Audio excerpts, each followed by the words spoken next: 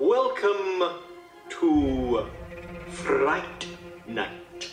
She just goes a little mad sometimes. Wolfman's got nards. They're coming to get you, Barbara. Whatever you do, don't fall asleep. We have such sights to show you. They're all gonna laugh at you. You're listening to the Jersey Ghouls. Hey, everybody. What's up? And welcome back to another episode with the Jersey Ghouls. That's right. And we are continuing our history of horror fall here at the Jersey Ghouls headquarters. We are getting all academic and we are now heading into the 1930s. Very exciting. And when we were sitting down to pick out the movies, it was not intentional that we do a dedication to Todd Browning, but I'm not gonna lie. When I picked these two movies, I knew that Todd Browning directed Freaks. I did not know Todd Browning directed Dracula. So I probably get some sort of history, horror / academic demerit for this. And if this was like Hogwarts, they'd be like 20 points from Hufflepuff because I'm an idiot and I didn't know that. But I'm hoping that by the end of this episode, I can get those 20 points back, maybe win the House Cup. We'll see. You never know. They just always give it to Gryffindor at the end anyway. So fuck that. I'm sorry. That was a bit of a diatribe. Pisses me off when they do that. The stupid Gryffindors, just because Harry's Right. a Gryffindor. You know, it always has to go to Harry. It's always about Harry. Why is that whole entire series about Harry Potter? Seriously. Why? Jesus. Why? Just because fucking Voldemort makes you a Horcrux, suddenly you're hot shit. Oh man, who knew we'd go hating on Harry Potter so early in the night? I know two people who love the books and movies. Oh yeah, this is a great time for me to remind J.K. Rowling to go fuck herself. Thank you. Exactly. How dare you ruin something so sacred in my heart? This is a eat our ass from two very proud Hufflepuffs. Eat our entire ass, like the whole thing. I know. Yeah, because seriously.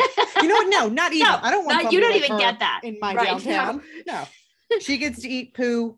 And just a friendly reminder. Thank you for ruining the thing we love. Anywho, back to the 1930s, back to black and white. We are heading right into the world of, shall we start with Freaks? We can do either. I'm down to chronologically, right? Dracula came first. Oh, okay. So let's start off with Dracula. You know what? And even my Dracula, that's more Gary Oldman than Bella. That is, yeah. No offense. No, well, you know what? I was practicing my hand though. Yeah. I'll tell you one thing, Bela Lugosi, it always reminds me of Ed Wood because I'm always like, I sit there with the movie now every time I watch it because of Ed Wood and I do the Dracula hand. Well, you know what?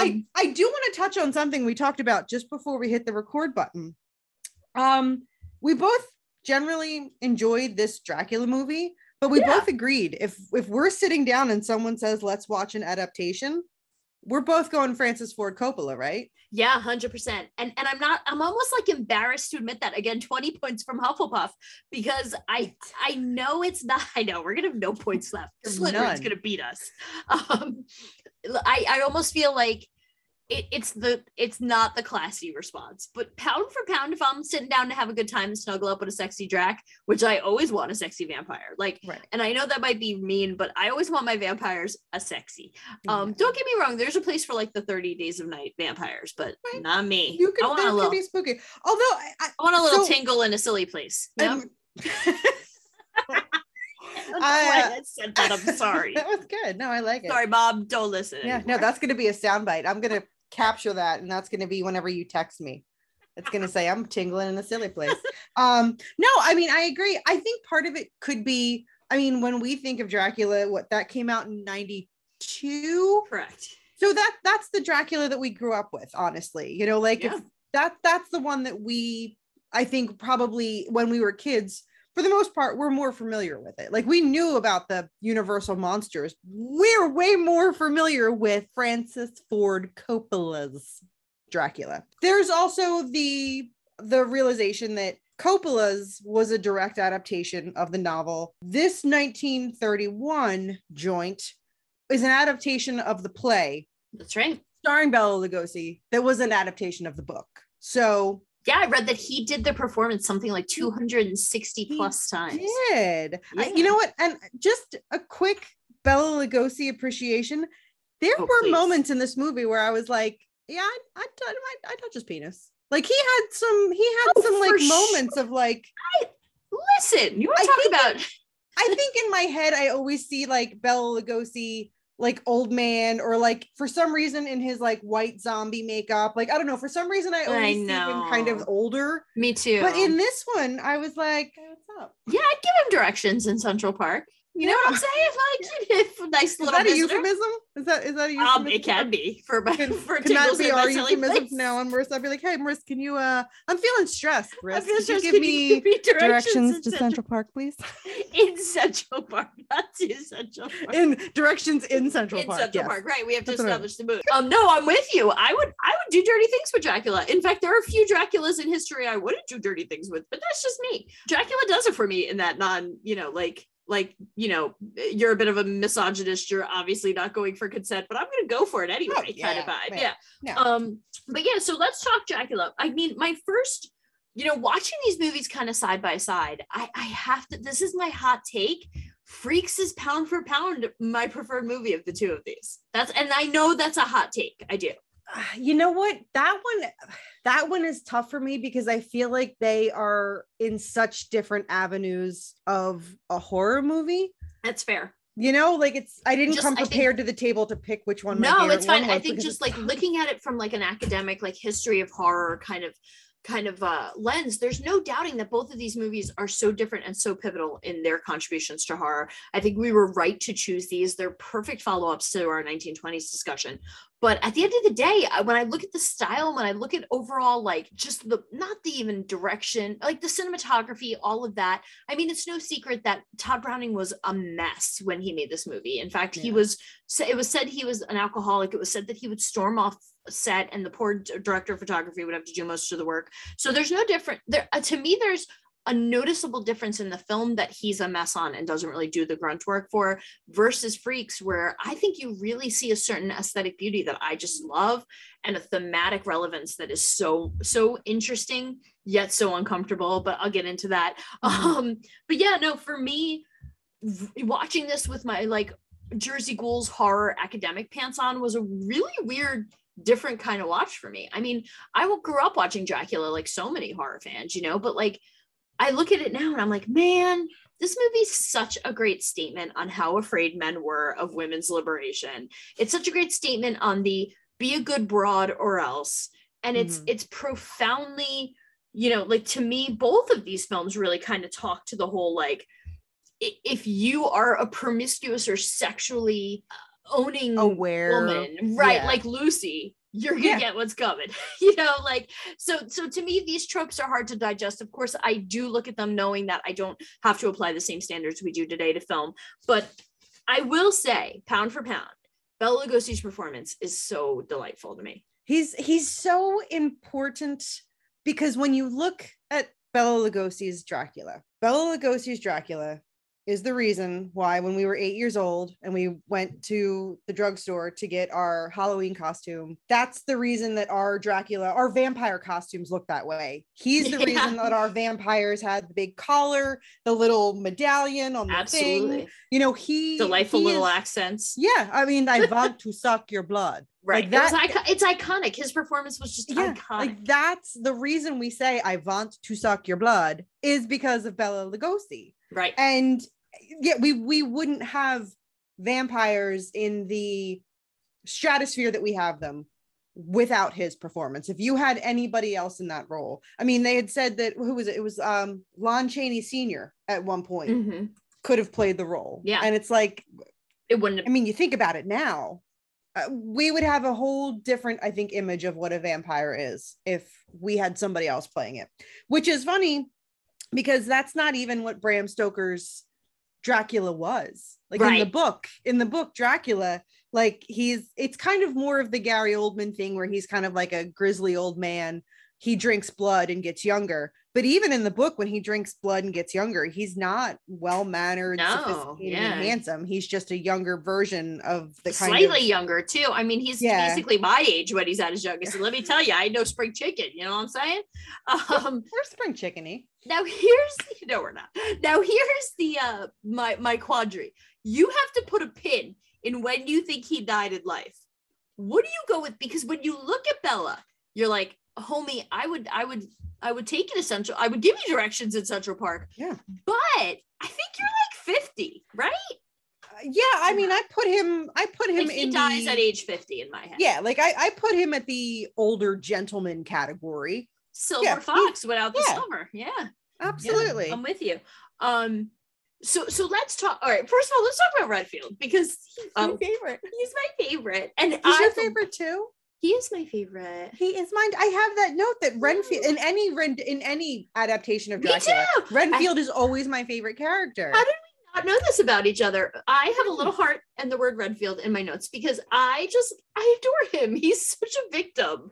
And getting put in the cuckoo's nest and then still like be like secretly helping them, but then try to get away with it. That's a sneaky bitch move that I could really get behind. Like he's a sneaky bitch. He just wants to eat his cucarachas. Man, this is a man after my own heart. Because that's one of those roles where you can have such a fun portrayal. And it's the kind of role that also has so many levels because you can play Renfield cuckoo bananas, like just grabbing the bugs and eating them up. You could also play Renfield kind of subtly, maniacally, under Dracula's control and doing his bidding. But yeah, this rendition, Dwight something? I forget the guy's name that plays him in this Dwight movie. Schrute. Dwight, thank you. Dwight no, Schrute. I'm just kidding. Dwight Schrute's from The Office. I know that much. I know you hate The Office, but I don't hate The Office. It just bored me after a certain season. Anyway. You know which Redfield I always think of? Dead and Loving It every time. I was just gonna say, Peter McNichols from Dracula Dead and Loving It. Maybe hands down the greatest Renfield ever. So well, no, unfortunately, this actor, he got typecast. Aww, and after this movie, like he did it so well that he kept getting typecast as kind of like the cuckoo bananas character. Dwight Fry. Or Frey. I don't know. Yeah. But yeah, no, he unfortunately kind of kept getting typecast, and it kind of bummed him out because. I mean, it happens to actors who play something really well, and everyone just wants kind of some sort of a photocopy of that performance. Oh, poor Renfield. It's funny because I called him Renfield. See what I did there? The shot of him when you had said something about how you like the cinematography better in Freaks. I do, yeah. And I'm gonna go with Dracula on that one because I felt like there were so many interesting shots. One of my favorites, like the spider web, right? Well, actually the one I was thinking, one of my favorite just visually pleasing shots of the whole movie was when the ship comes ashore and they hear Renfield laughing and they lift the hatch of the ship and it's just the POV of looking down the steps and he's holding onto the rails and he got his big bug eyes wide and he's just giggling. Like, you're right. That pound for pound, it's such a beautifully shot movie. You're right. And they're just so different. Maybe it's they are. They are very different in that regard. It's more maybe like a dramatic storytelling that they were trying to do with Dracula. Like the way that they lit Dracula, where they always had the light going across his eyes. Like that to me was such a brilliant choice because that's where so much of his power comes from. That's how he's, entrapping the women and, it's all in the eyes. Oh my God. Right. His mind control and the way he kind of controls the people around him. And I'm going to talk about his mind control and why I get worked up about it as an anti-feminist, kind of piece in just a moment. But yeah, no, you're right. Thinking about it, you're right. The way this film is shot is truly beautiful. The use of shadows, just the cinema, just the landscapes, the Gothic feel. It's so cool, especially when they're at Dracula's castle. I mean, to me, that spider web is one of the, when people say quick think horror, that spider web and him going through it and then Renfield having to break it. You know what's funny? In my head, I always forget it's Renfield in the castle at the beginning in the original Dracula. I always think it's Keanu Reeves, which is very confusing in my life. I did the same exact thing as I'm watching it, I'm like, okay, I'm moving along. And when he calls him Renfield, I was like, oh, that's right. It's not Jonathan Harker. That's Keanu. It's like, oh my God, Dracula. It's not Keanu. You do a good Keanu. Thank you. Mine's terrible. So, okay. I read an article called Masculinity, Femininity, and Anemone and Other Curiosities. Anemones. No, it's called Masculinity, Femininity, and Other Curiosities in Browning's Freaks and Dracula by an author named Unen, and I can definitely link it in the notes. And I gotta say, it was a really interesting read because it definitely put a really harsh lens on both of these films in relation to women's rights. But to me, I thought that less than, maybe more than, or I'm going to stop comparing the two films. I think that at the end of the day, Lucy, it falls into the trope of like the slutty best friend. Yeah. Mina's like the virginal final girl. And really the three brides don't get enough space because I find them to be very fascinating, actually. Like, I like when movies kind of give them a little more power, but basically like the idea that both of these films exist as a kind of cautionary tale against women getting too much freedom, women getting too much, because Jack is drawn to Lucy because of her sexuality, because she's so bold, because she's a woman who speaks out, and in turn he turns her, right? She doesn't just get killed. Whereas to me, when I see other victims of Dracula, I just assume they're dead. When it comes to Lucy and to Mina, he makes the choice to turn them. And notice that the only other vampires we see are the three women, right? Mm-hmm. Which kind of makes me think of Drac almost as a feminist hero. Now hold me out, because this is me just playing with this. This is not what this article said. This article did the argument of Drac is non-consensual. Drac uses sexuality to manipulate women. The Harker and Van Helsing need to calm their tits. But here's what I think. I think the moment we see Mina Harker at her happiest, right? Although I would argue she's not Mina Harker, but that's for another day, I suppose, because she's not technically married to him, right? The minute we see Mina the most happiness is when she's already bitten. When she's like, you know what I love? Nighttime. You know what's beautiful? Yeah. Everything. You know who's hot? This bitch. Like, and I might be paraphrasing there. But right, like, don't you feel like that's her moment? I agree. So I don't know, maybe Drac is secretly freeing women from the enslavery of men who think that they need to be protected, of not being able to be sexy and bold and outright. I don't know, it's just something I played with in my head. No, I love that. Okay. I do, because, he is surrounding himself with strong bitches. With these, with these strong women who, and it's, they are strong.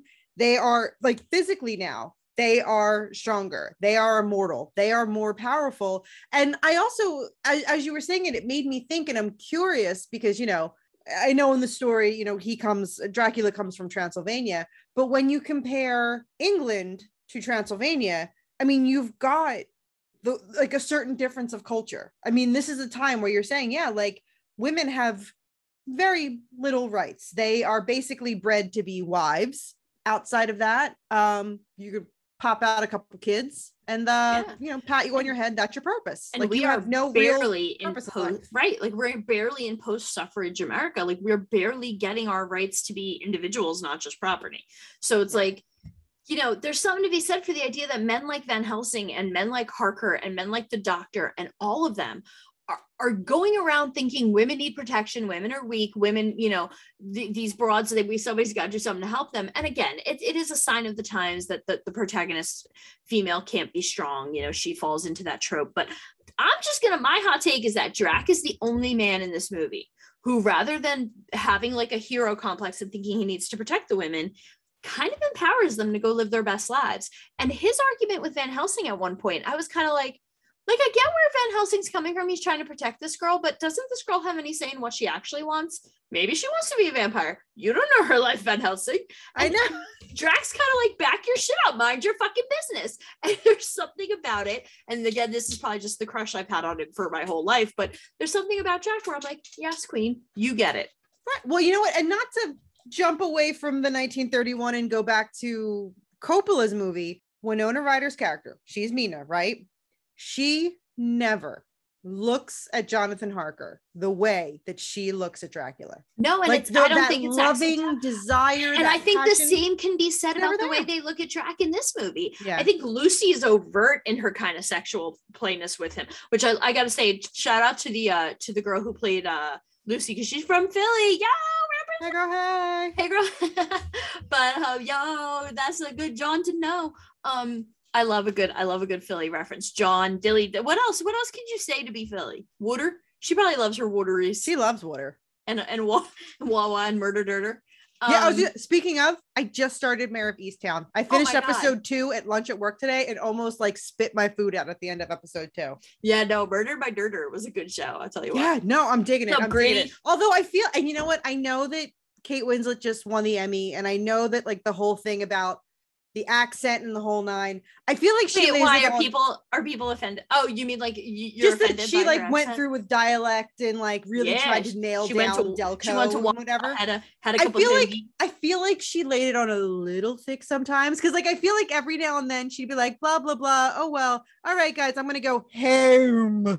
See, here's the thing though. I thought so too, but then I thought of my friend who is from Delco and like literally grew up right around where that show takes place. And I swear to God, she sounds just like her. She really does. And Nicole, if you're listening, I know you sometimes listen. I love you, girl, but you are Murder by Dirter straight up.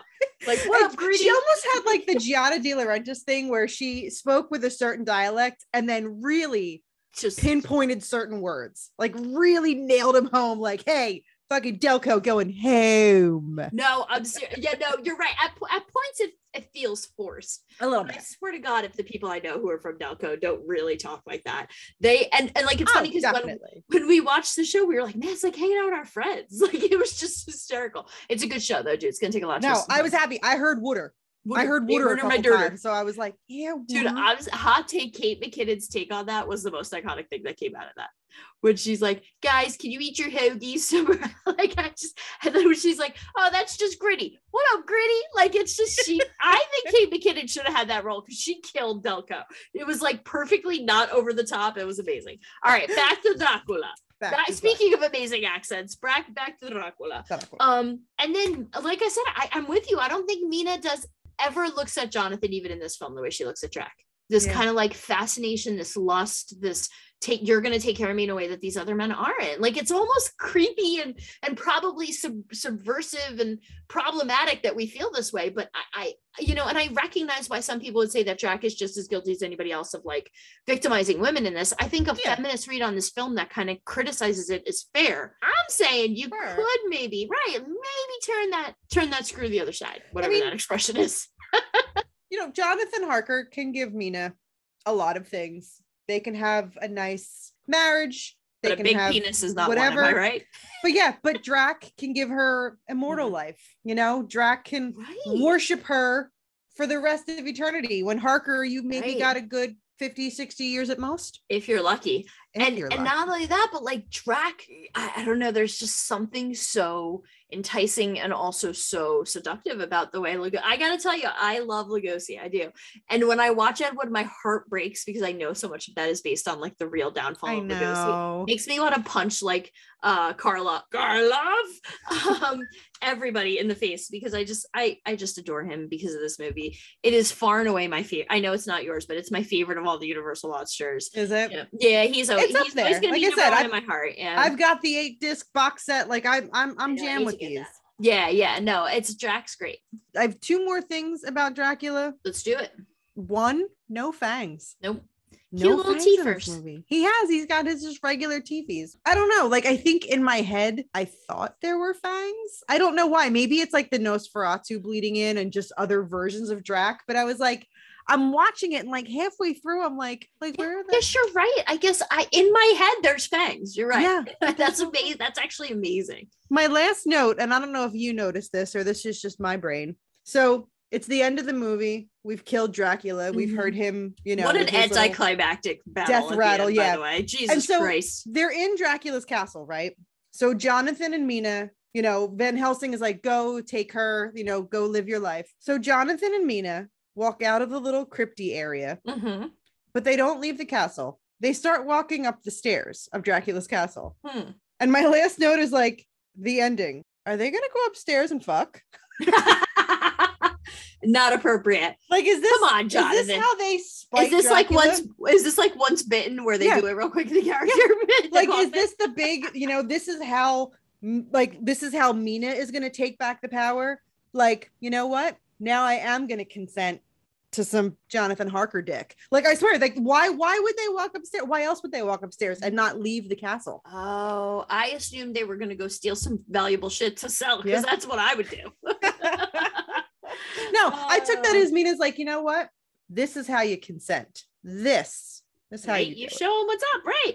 I mean, I have probably not because it's 1931, but still, in my brain, they went upstairs and they like picked out one of like Dracula's real fancy rooms. Right, one of They the good just beds all over the room. Yeah, oh, good for them, Mhm. right? That's how you really give it to, if you're Jonathan Harker, though, you're like, now you know what I'm gonna do? Now I'm gonna go bang her on your bed.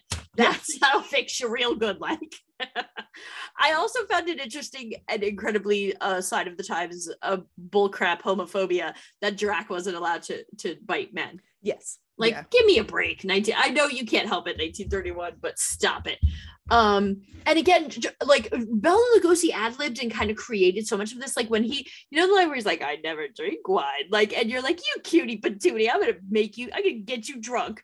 He made that, like, he ad-libbed that line. And like, he really showed up in that costume thanks to the theater show. Like, so much of that was his own choices. And even the accent was like, Bela Lugosi, like original Dracula is supposed to, like, part of it is he's supposed to have a very prim proper accent. He's not supposed to have the Dracula accent, and we call it the Dracula accent, which just speaks volumes to how iconic it is. Because when I'm like, good evening, nobody doesn't know that it's him, Right? You know what I mean? And like, I also think it's really crazy that there's like a part of the film that like went missing altogether. There's just so much interesting, like, just like mythology and history to this film, and specifically to Todd Browning's really very short relationship with Universal, and ultimately his relationship with MGM, because man, that guy knew how to burn a bridge like no one's business. But I don't know. I love this. I love it. I'm just gonna gush because I love it. You know what's so funny? I feel like we came into this episode lukewarm on this, and we've Yes, talked about it now. We're like, greatest film ever. I know, it's 31. amazing what a good horror film will do to you, huh? Like, and there's so much to dissect. The one thing I will admit is that I love watching this film from an academic lens, because every time I come away, like, I remember when I just started getting to Jersey Ghouls, watching this to be like, and now I watch it like, 4 years later, having redefined my images in my head of what it means to be feminist. I'm like, I kind of see a couple things in here that are interesting to poke at. So it's just one of those films that evolves with you through life. And that's why we're talking about it 90 years later, Yeah. Oh, when it's 100-year anniversary comes, we're gonna feel so old. We're gonna be 50. No, that's disgusting. Why would you say something? We're gonna be 50. Yeah, we're gonna be 50. God, we'll be so old. Will we be still doing that? Will I even have my wits about me enough to keep doing this shit?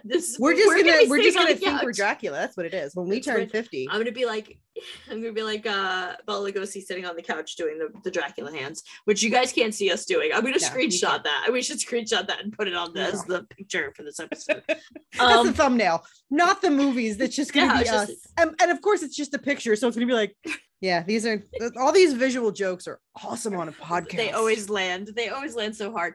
All right, Jackie, gooble gobble, gooble gobble, gooble gobble. Moving we on. accept her. We accept her. One of us. Holy shit, this film just This fucking movie is my so God. good. This is why every single horror critique book, theory, movie, Eli Roth special, every single one of them worth their weight, even in any sort of way. Recognizes the linchpin, which is this moment in horror. And not only that, but what a big pair of balls it took to make this movie in 1932. So I told Marissa earlier in our little chat today that I was putting on Marissa pants. Yes. And I am putting on, I know sometimes I put on Marissa pants to be a feminist. This time I'm putting on Marissa pants. Can we make like a jingle, like everybody's talking about my wrist pants or something like that, like to the tune of tight pants? That would make a lot. That would really make me happy. I got my wrist pants on. Yeah, could you? That would be. I mean, it's the least we could do. But no, so I put my Marissa pants on today because I did a little research. Again, with these older movies, with these black and white movies, I am a slut for history. You are. Dirty, and this dirty whore. I was filthy slut. And this kind of just opened up the whole rabbit hole of sideshow circuses and the exploitation of people with disabilities, and just like I was not doing a lot of my actual work at my job today, going through some of the stuff I've come across. It's a very roundabout conclusion. So in the book written by John Towson, it's called Subversive Horror Cinema, counterculture messages of film from Frankenstein to present. Shorten your titles, please. Look at you. I know, right? Can I go? I'm gonna order. Do I have this book or do I have to order it? I gotta look. No, it's a lot. The general conclusion of that book I found extremely interesting, and I think really is kind of the overall theme about this movie and why it was like in 1932 so bananas that they made this movie. And that is, it's this subversion of character exemplifies a stark opposition to the core belief of eugenics, which says physical appearance is equated with your internal worth. And they're talking about the Cleopatra character there, and the way that the Cleopatra character is the villain. Now, mind you, she is of average height. She is very beautiful, kind of thing. But she is the villain in the way that I think in 1932, people were looking at the performers in the freak show. You know what I mean? Like, right? That's like the whole point, right? Yeah. Because one of my notes in this movie when I first watched it before I started researching is this helping or hurting the image of the circus performers that had the disability? Helping. Yeah. Well, that's again what I eventually came to. Right.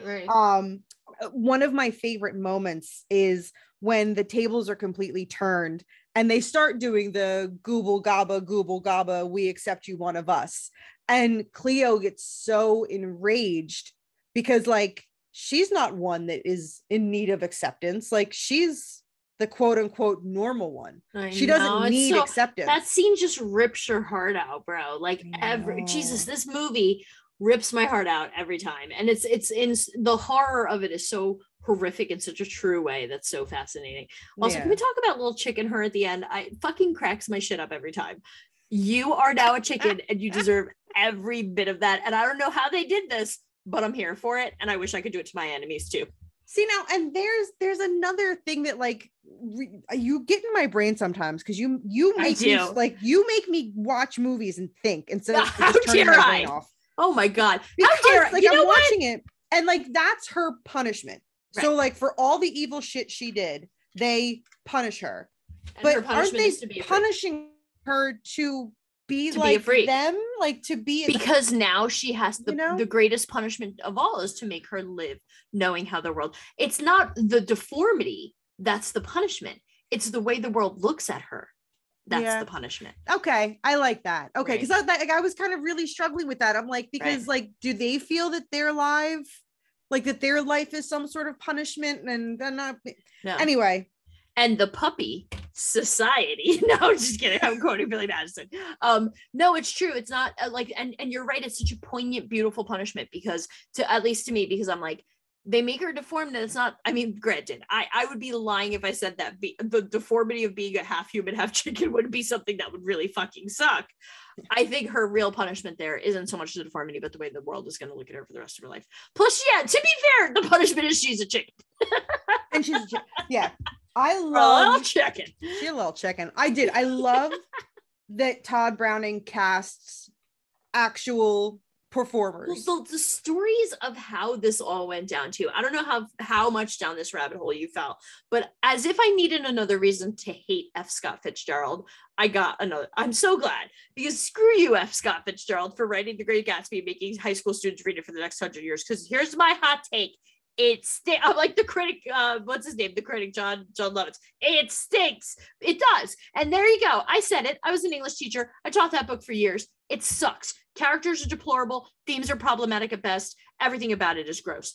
Anywho, that jerk sitting in the MGM cafeteria gets up and storms out because the people, the disabled people from the movie walked in to eat their lunch and he could not stomach being in the same place, slams his food like a big diaper baby, and then goes and complains to the head of MGM, who then tries to literally segregate them and say to Todd Browning, no, they're not allowed to eat lunch in the cafeteria. Like, you have to keep them on set. And Browning, for all his faults, turns to them and goes, F you, these are my people too. Because he grew, as you said, he was a person who was engulfed in this kind of lifestyle before he was a director. He tells them to go F, and they eat in the cafeteria every day from that moment on. And it's great. It was such, because not only do we still have the problem, and I would argue more with handicaps than anything else still, where you get handy capable people to play handy like disabled roles. So like Glee, that kid in the wheelchair was a perfect example, right? Movies like What's Eating Gilbert Grape, all of these types of movies are problematic at best, and we know better, and we still continue to cast. Like, I got to give them credit. American Horror Story, they actually, in their Freaks, as an homage to Todd Browning, they also cast people who fit the roles, because they're LGBTQ filmmakers. They're nothing if not hyper aware of the importance of true representation in characters. Now, we could get into the talk about whether or not somebody has to be a thing to play that role, and I think that's a fascinating argument. Yeah, I don't know. That's a tough gray area, because on one hand, you want that proper representation, right? But on the other hand, you have to look at the other side of the coin and say, you know, in the case of someone, you know, in the LGBTQ community, you want queer actors playing queer characters. Absolutely. But then it's like, okay, well, you can't play straight characters. Well, right. You know what I mean? Right. It's like, and it's a tricky, like, wouldn't an actor not? But I guess the bottom line is that until we get to a point where there is true equity and true equality, Emmys, I'm looking at you, and I like Ted Lasso, so it's hard for me to choke back and admit that this is all right. I think Ted Lasso is an amazing show with a level of heart I haven't seen in a long time. I didn't watch the Emmys. I don't know what. Basically, people are still calling upon how whitewashed and how problematic and how absolutely idiotic the Emmys was. Okay. Yeah, and how they continue to ignore people of color and marginalized groups in creating, and it's infuriating, because like things that should have gotten recognized didn't, and then a bunch of white people want to get. So that was the critique with the Emmys. Okay. But again, like, it's hard because for the record, I do love I don't know if you've seen Ted Lasso yet, but it's a great, adorable little show. And that made me think of this. This was because I was in the throes of the whole Todd Browning thing. It's like, you know, the bottom line is someone who has most of these disabilities is never going to get cast in anything except as that role. So it's why they absolutely deserve to play those roles, and exactly why nobody who doesn't have that disability should be playing that role. And I'm going to give that hot take for stuff like people who try to play mentally, you know, like, even on the show Glee, I thought it was, even though they effed up with the kid in the wheelchair, they did good at casting a Down syndrome person to play a Down syndrome person, casting special needs people to play roles that you know, like, it means, I think it's so important. And he did it when nobody would have ever done it. He did it. And I think he deserved, as uncomfortable as this film is, and I will admit, when I was little, I was scared of this movie, and I always feel guilty. And I think that that's part of, like, it's a horror movie. It's okay that I was scared, because I was scared for a reason. But at the end of the day, one of the things I love about this film is that part of what makes this a horror movie is how uncomfortable it forces you to be. And I think if you're saying, well, I'm not uncomfortable, either you have a exposure to people with disabilities that I don't have, or you're full of shit. Because you know, most people do have, you know, like, it's true. Even to this day, you feel a certain level of discomfort because you're a good person and you want to do what's right by this person, and you get all awkward and weird. Watching this movie is 1 hour of that straight, where you're like, I just want to hug Hans, but I don't think that's appropriate. Like, I know. Well, I had read that, in 1932, some people were uncomfortable watching this movie because they're seeing people with disabilities living their normal lives. This wasn't necessarily the movie where, okay, it's called Freaks, and we're going to show the freaks doing their freak thing. It was, we never really see the performers doing the performance. We see them living their regular lives, doing just their thing. People were made very uncomfortable seeing the average type people, with Hans and Frida, which, by the way, Frida, she has the heart around her name, because Frida, she's my jam in this movie. And I loved her. She was my absolute favorite one. I love Frida. In the beginning, my homegirl. My note was, I love Frida. Frida gonna cut a bitch. I loved Frida. And I hope, see, I do too. I loved all of them though. Like, and I agree, you're right. I never thought of the fact that at the end of the day, you never see them performing. And the only people who you see kind of sort of working on it are the people who are, normative. Like, because you see Frozzo kind of work on his act, but he's a clown. And then that's another fascinating, like, the fact that they made the one, perfectly normal, nice guy be a clown. I thought was like a very thematically interesting thing. You know who my jam of jams is. Which one? The guy that was the human torso? or the one that was like the half woman, boy? half man. Oh, half woman, Yeah. half man. Okay, Yeah. so here's part of what I did. I started looking into many of these performers. Oh my God, me too. too. I wanted to see, like, was there anybody Josephine that was Joseph, right? Yeah, Josephine Joseph. I wanted to see if there were anyone that, like, I didn't know if these are all performers or if any of these people were actors in makeup or whatever. Hans and Frida are actually brother and sister, which they're fantastic. Right. Like I said, Frida's my jam. She is I know. I don't want jam. to like poor things that they had to go there with their brother or sister, but they did so good. Their acting is so good. I just, oh God. She walks back in at the end, like me with a single tear. Like it fucking gets me, man. The torso guy. Yes. Oh, Prince Randian, I believe is his name.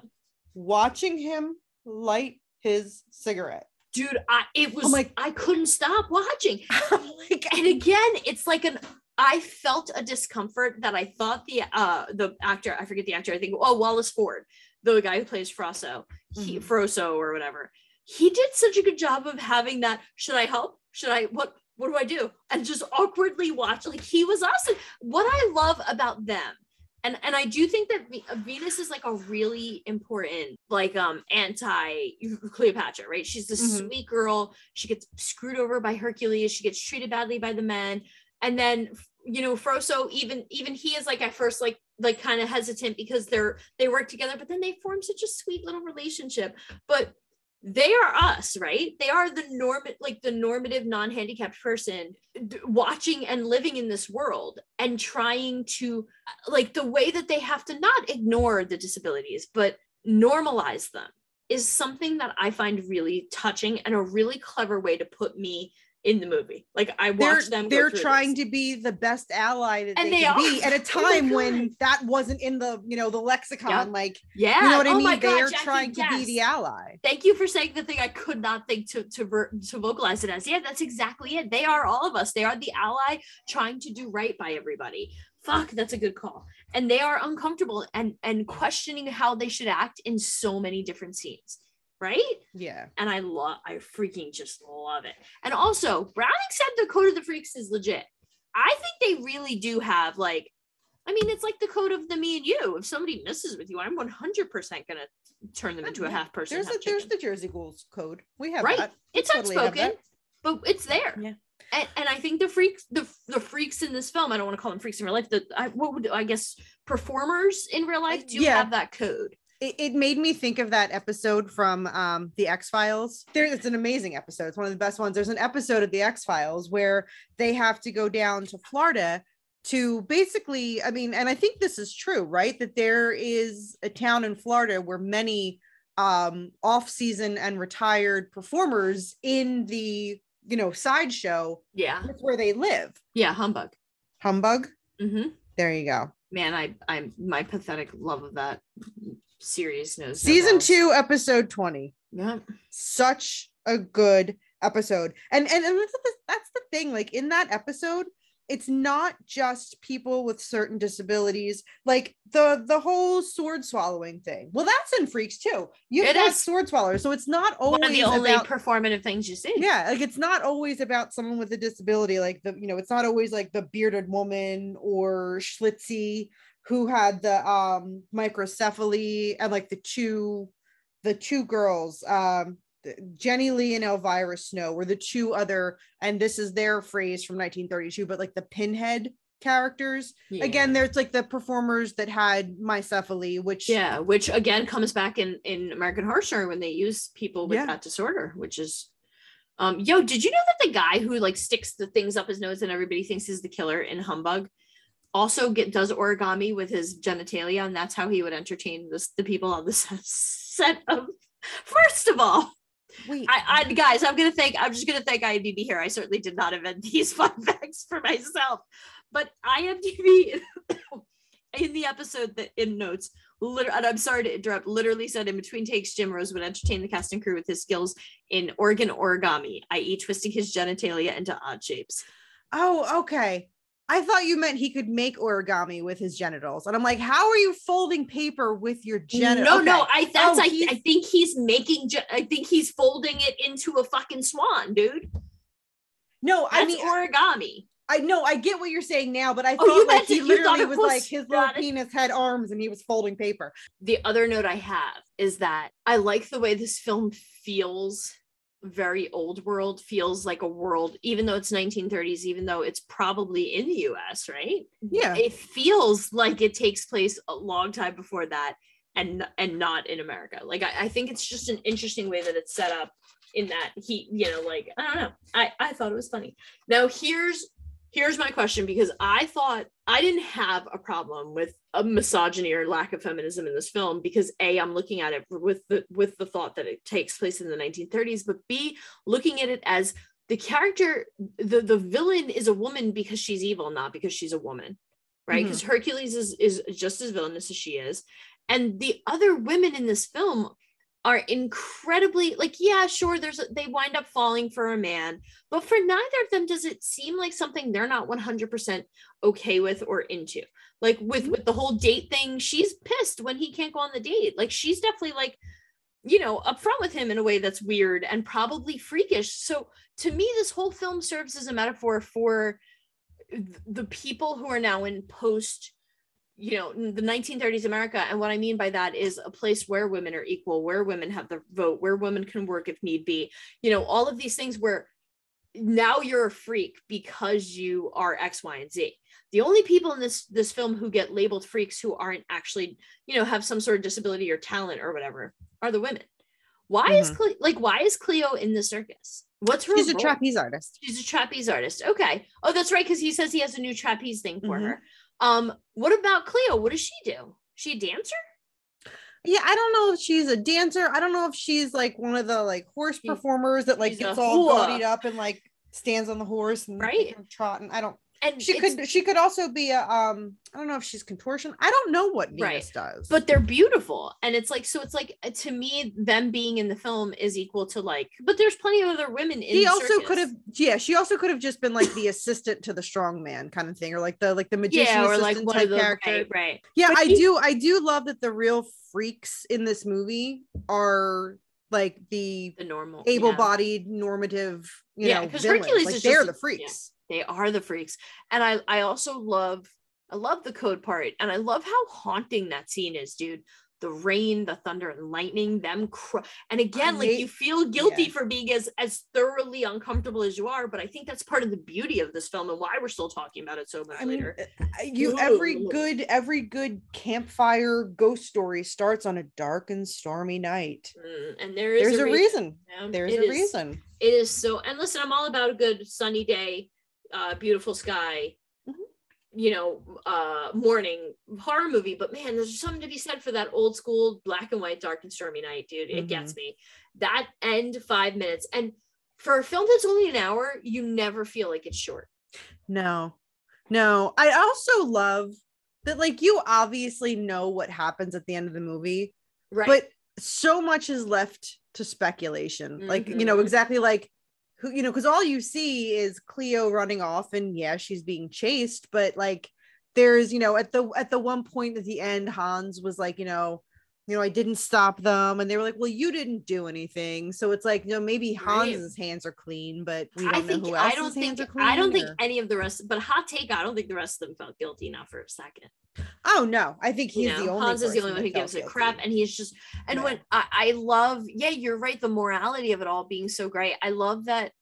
I think, like, I get the impression too that Venus and Frozo, I keep calling him Frozo, like in The Incredibles, Frozo are like are complicit in this too. Like they know what's about to go down when Hercules gets stabbed and they like slowly kind of crawl away. They know what's about to happen, and not only do they know it, but I think they're totally complicit and totally fine in it. And I got to tell you, coming from an Italian North Jersey family, if you know what I mean, I'm here for it. You got a code, you stick to it. It be what it be. I have never committed any crimes for any FBI agents who are listening. Just because I'm like literally 3 degrees separate from them in bloodline doesn't mean you could put FBI vehicles outside my house. Let me see. I think I talked about everything in my notes. So yeah, I would say that's everything from my notes. I bought that. I'm gonna buy that book if I don't own it. I don't think I own it now. I think that's all my notes.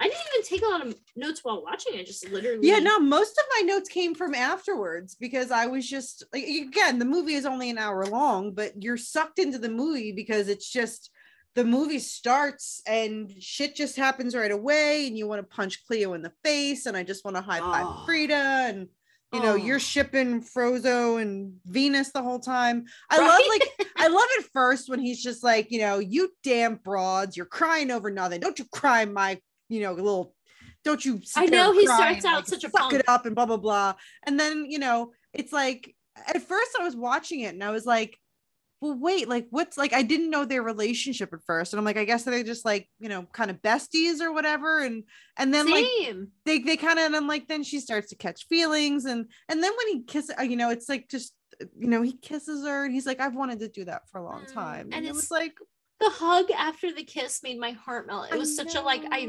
genuinely just wanted you to take, I want to be the big spoon and the little spoon. Right. Oh. And you know what?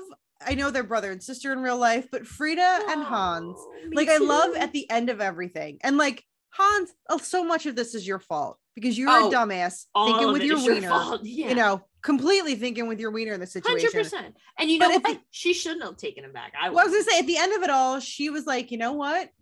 I still love you. I forgive you. You know, like she was way cooler than I would be through like so much of it. No, you know, like I'm just saying he had a big library. And I'm like, I might, you know, I'm not convinced that Frida had a little bit of a gold digger herself too. Right? She just handled things way better than I would because, you know, they were engaged and she went to them. Yeah. She went to him and was like, hey, I get it. You like her, but you shouldn't, but fine. And then she goes to Cleopatra and she's like, I know you're just fucking with him. Like, please don't. Right. And Cleopatra like was such a bitch. Like I would just be going in there with like fucking guns blazing. Me like, too. I would literally have scissors in my hands and cut off his penis. I would be swinging fist. I love how I say I'd go and swing and fist. I wouldn't. I'm all talk, but still, I would talk. You would go. I would be behind you. I don't know that I would. I'd be behind you, like, stop, sweetie. And I'd be like, don't hold me back, Jackie. Don't hold me back. I feel like instead of being like actually violent, like I would try to find another way to fuck with her life. Yeah, you're right. You are more. Yeah, you would more like. Yeah, like somehow ruin his fortune or something. Yeah. I would wind up in prison because I would take the scissor, the most sharp local object, and I would do my own version of organ origami. I bought it back. That's called the callback. Everybody, I'm here all night. I don't know. You're right. I would definitely kill. That's a murderable offense that's my code of the freaks between me and myself. Yeah. Like I just talk to myself. Like I'm like, go ahead, do it. You won't. Okay, you're right. I will. Like that's my code of the freaks. But yeah, no, she is a saint for taking him back. I'm no library's worth that, girl. And I also like how you never really know for sure. And you're right, there's an ambiguity to it all. And hot take, I don't think the circus life looks too bad. I've always wanted to live in one of those caravans. Oh my God, all the circus movies. Anytime, you know, they've had like the gypsy cavern or tavern, not tavern, caravan. That's what I'm thinking. Like any movie that's had like the what's that? I don't think that's PC anymore. Well, no, I was getting to that because I know that they're gypsy. Thinner. Yeah, I guess you. No, anyone that lives. Let me rephrase that. Anyone that lives the nomadic lifestyle. Oh, so PC, gypsy. Anyway, ever since I was little, whenever you see those kind of caravans, like I've always wanted to. Me too. I'm in. Where do I sign? Always. I'm trying to think of what movie I'm thinking of. There's so many movies where the circus just looks so appealing to me that I can't even like begin to put them all in order. Am I thinking of Indiana Jones? No, because that's the train. That's not a circus. Yeah. I don't know. I can see it in my head, but I can't. Feifel? Was it like the? Oh my God, movies? The Feifel Goes West. Not Feifel. What's the first one? The American Tail. There are no cats in America. That one. Yeah. I know my Feifel. Anyway, I've always wanted to live in a circus caravan. Me too. I'm thinking of Big Top Big Pee-wee. Top Pee-wee. I That's what I'm told you thinking I said it at the beginning, you goof. Did you? I'm sorry. I was like, oh, Big Top Pee-wee. Oh, I And then missed you're that. like, what That's movie? I want to live in. I want to live in Me too. like that. 100%. And I, it's like I want to do like a trapeze or like I tame lions or it was funny. I definitely grew up thinking only boys tame lions, like that kind of like that was a job in my head that I never saw females do. More females in lion taming, y'all. Am I right? That's gonna be the new charity. Oh, I forgot. I do have one more note. Another reason why I love Frida, and actually not the character Frida, the real life actress, Daisy. Later on in her career, she was known as the miniature Mae West, and I absolutely love that. Way. I absolutely love that she was the miniature, because like when you look at her, like she's a little. She got curves. She a little va-va-voom. She does. All right. Well, I have to say that so far we're 2 episodes into this history of horror jazz, and I'm loving it. I feel like I'm falling back in love with like the academic classics of horror and why the canon is the canon. It makes me want to like go watch, behind the scenes commentaries and stuff like that. It makes me feel better and smarter about what we do. But yeah, tune in next time, you guys, because first of all, we're gonna have a very, very, very special little treat for you guys to kick off the month of October. No spoilers, but let's just say you even have a whole new opening coming your way. Just a special one. Kicking off October, we are going to drop a bonus episode on October 1st. Very special episode. But after that, we will be continuing. We're gonna dial it to the 1940s. Yeah. I was going to say we're going to dial it to the 1919, and I was like, that's not the right year at all. Go the other way. We're going the other way. We're going to hit the 1940s. Woo! And we're going to keep going until we get right to today, I think. And I'm really excited because we have so much going on in the month of October. I can't even keep it all straight. I need a calendar. I need something. But let's just go in chronological order. The first thing is that Jackie and I are the official all-day masters of ceremony for the Creature Feature weekend that's happening at the Cumberland Drive-In. I'm super pumped for this one because this is like family-friendly fall fun at its best. There's like pumpkin carving, there's trunk or treating, which, oh my gosh, I can't wait to judge because I love a good trunk or treat. And I'm also getting candy, otherwise they're not going to win. So spoiler alert, anybody listening from Creature Feature, if you're decorating your car, you better not stop me from eating candy because I'll cheat. Have Reese's peanut butter cups for her. Oh, you have to have, Now, can I be have to have Reese's?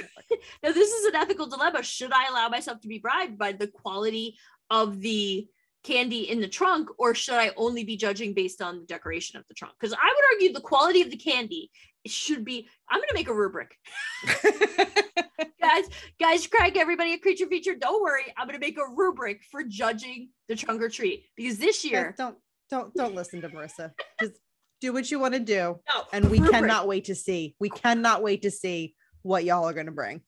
All right, fair enough. But I'm telling you, if you want my rubric, hit me at Rispota, because otherwise you're not going to know until, and people who cheat are going to know the rubric ahead of time. It's like, when you take a test, if you know the rubric, you always do better on the test. Like, she's going to judge the quality of our candy. If motherfucker shows up with a Tootsie Roll, guess who's not winning? No, if it's one of the vanilla Tootsie Rolls, you've got my win. I didn't say the special fancy ones that are like delicious. I said regular Tootsie Rolls. Regular Tootsie Rolls aren't bad. And you know what? We've had this argument before. Y'all go back. I can link it. We did a top 5 best and worst Halloween candies episode. It was weird because Jackie's were the 5 worst and mine were the 5 best. So that's just weird how that worked. So but yeah, weird. They also have, holy crap, you guys, Mick Garris is not only going to be present for this event, but he's going to be allowing people to sign whatever, like BYO, bring your copy of The Stand, bring your copy of Masters of Horror, bring whatever. For me, bring Hocus Pocus. Oh my God, I'm going to bring my Hocus Pocus DVD. I'm going to bring my Underoos. I'm going to bring everything, and he's going to sign it. And here's the craziest part, you guys. He is signing things with a suggested donation to Scares That Care. That's right. So for everyone who listens, and I know there are a lot of you out there who go to cons, if you pay $30, $40, $50, $60 for, Girl Who Died number 4, then guess what? You better show up and bring your money for Mick Garris, because this is a guy who you usually can't get an autograph with if you want to pay for it. And he's doing it for cheapsies or freezies for charity. So bring your cash. It's all going to a good cause. And holy crap, Jackie, I'm meeting Mick Garris. I know. I'm super excited. The night is going to be ending with, we got Hocus Pocus on the drive-in screen. My God. And then Killer Clowns from Outer Space. Again, all of these things, we're going to link the event. We're going to link Scares That Care. We'll have all of this stuff linked in the notes. But yeah, October 9th. And shout out to the people who run the Creature Feature weekends, because they literally do these charity shows almost like a couple of times a year. They give proceeds to Scares That Care. So it's amazing to me to have a con who is literally giving back to the world. In another arena, we are also going to be spending some time this October at Monster Mania. You guys, This just year- when I thought they were out, they pulled me back in. Bring us back in. This year, they have moved it to the Greater Philadelphia Expo Center in Oaks, Pennsylvania. So, you know, I know You gotta again, watch out for ton- the murder dirters there too. Oh yeah, You know. the murder dirters aren't that far from there either. They'll murder you dirter, and then they'll eat their hoagie. That's true. We have moved out of the cramped conditions that was the Cherry Hill convention. Can I just say hallelujah? I know. Because for Pete's sake, it was getting a little toy. Very, very much looking forward to the setup at the Greater Philadelphia Expo Center. I mean, guys, let's just talk about how like the headlining guests. There's going to be a Monster Squad reunion, and you guys know how important Monster Squad is. Monster Squad's so special, So important. They're all going to be there. So if nothing else, I'm going to go and I'm going to try to meet the stars of Monster Squad. I'm just saying, I'm just throwing that out there. God, I And hope there's a restraining order in store for us. but if they give me consent, Terrible. then it's okay. Then game on. That is Total total game game on. Wednesday night. That's right. We just got to figure out, how do I ask Ryan Lambert and Andre Gower, how do I politely say, I love your movie, can I lick you please? Why Or don't maybe you- like I go in and be like, can I have your autograph, lick you? And when they say yes, Oh, then I don't know if that's the I like consent it. we're Is that looking fair? for. No, maybe, but what you could do is ask directions from them. I know it's not in Central Park, but that's if ever there's a call to try for some romance, as it's asking directions in Central Park. we'll have to, you know what, maybe I'll ask them for, you know, I have to make it more, see, looking for directions in Central Park is definitely working for you because you're from the New York area. We're going to have to bring it down. We're going to bring it down to Looking me. for So Johns. like, You gotta be like looking for Johns Yeah. on the east side of the city. hey, do you want to go swimming in the Schuylkill? Oh, that's a good one. One of the nice things about Monster Mania is that we are being joined by none other than the director and founder of the Renegade Film Festival, Vanessa Wright, who's going to be rocking and partying with us all weekend. Oh yeah. It's the mashup I've been waiting for. Renegade meets Jersey Ghouls. We are going out the weekend of the 22nd, 23rd, and 24th to Greater Oaks. Did I say it right? It's the Greater Oaks. Philadelphia Expo Center in Oaks. Yeah, so for the rest of us, the Greater Oaks Philadelphia Center. For people in Philadelphia, the Greater Oaks Expo with the hoagies. Turn at the hoagie sign. I said it in both languages. You're welcome. I understood. That's why I'm getting a medal in Philly and you're not, because I am thoughtful enough to translate it to Philadelphian. Yeah, so we got a lot going on in the month of October, you guys. Don't forget to follow us on social media. Make sure you give us a like and a listen. If you do listen and you are one of these amazing people who are telling us that you are enjoying what we do, please take a moment to go on iTunes, click the stars, give us a like, tell us why you love us. Thank you to everyone who's been reaching out. We've been getting a lot of fans, a lot of likes, a lot of special love lately, and we are so lucky to everyone who we get to share this with. We hope you guys have enjoyed another decade in our horror history. Don't forget to check us out on social media. Just search Jersey Ghouls and you will find us. You will also find us on your favorite podcasting app. And you can also find us, how many times will I say find us, at jerseyghouls.com. Bye-bye. Bye-bye. Murder Dirter. When you call her a freak, when you call her freaks, we'll call them gods, we'll call them freaks. You know you spare me this week, you never loved. So You're listening to the Geekscape Network.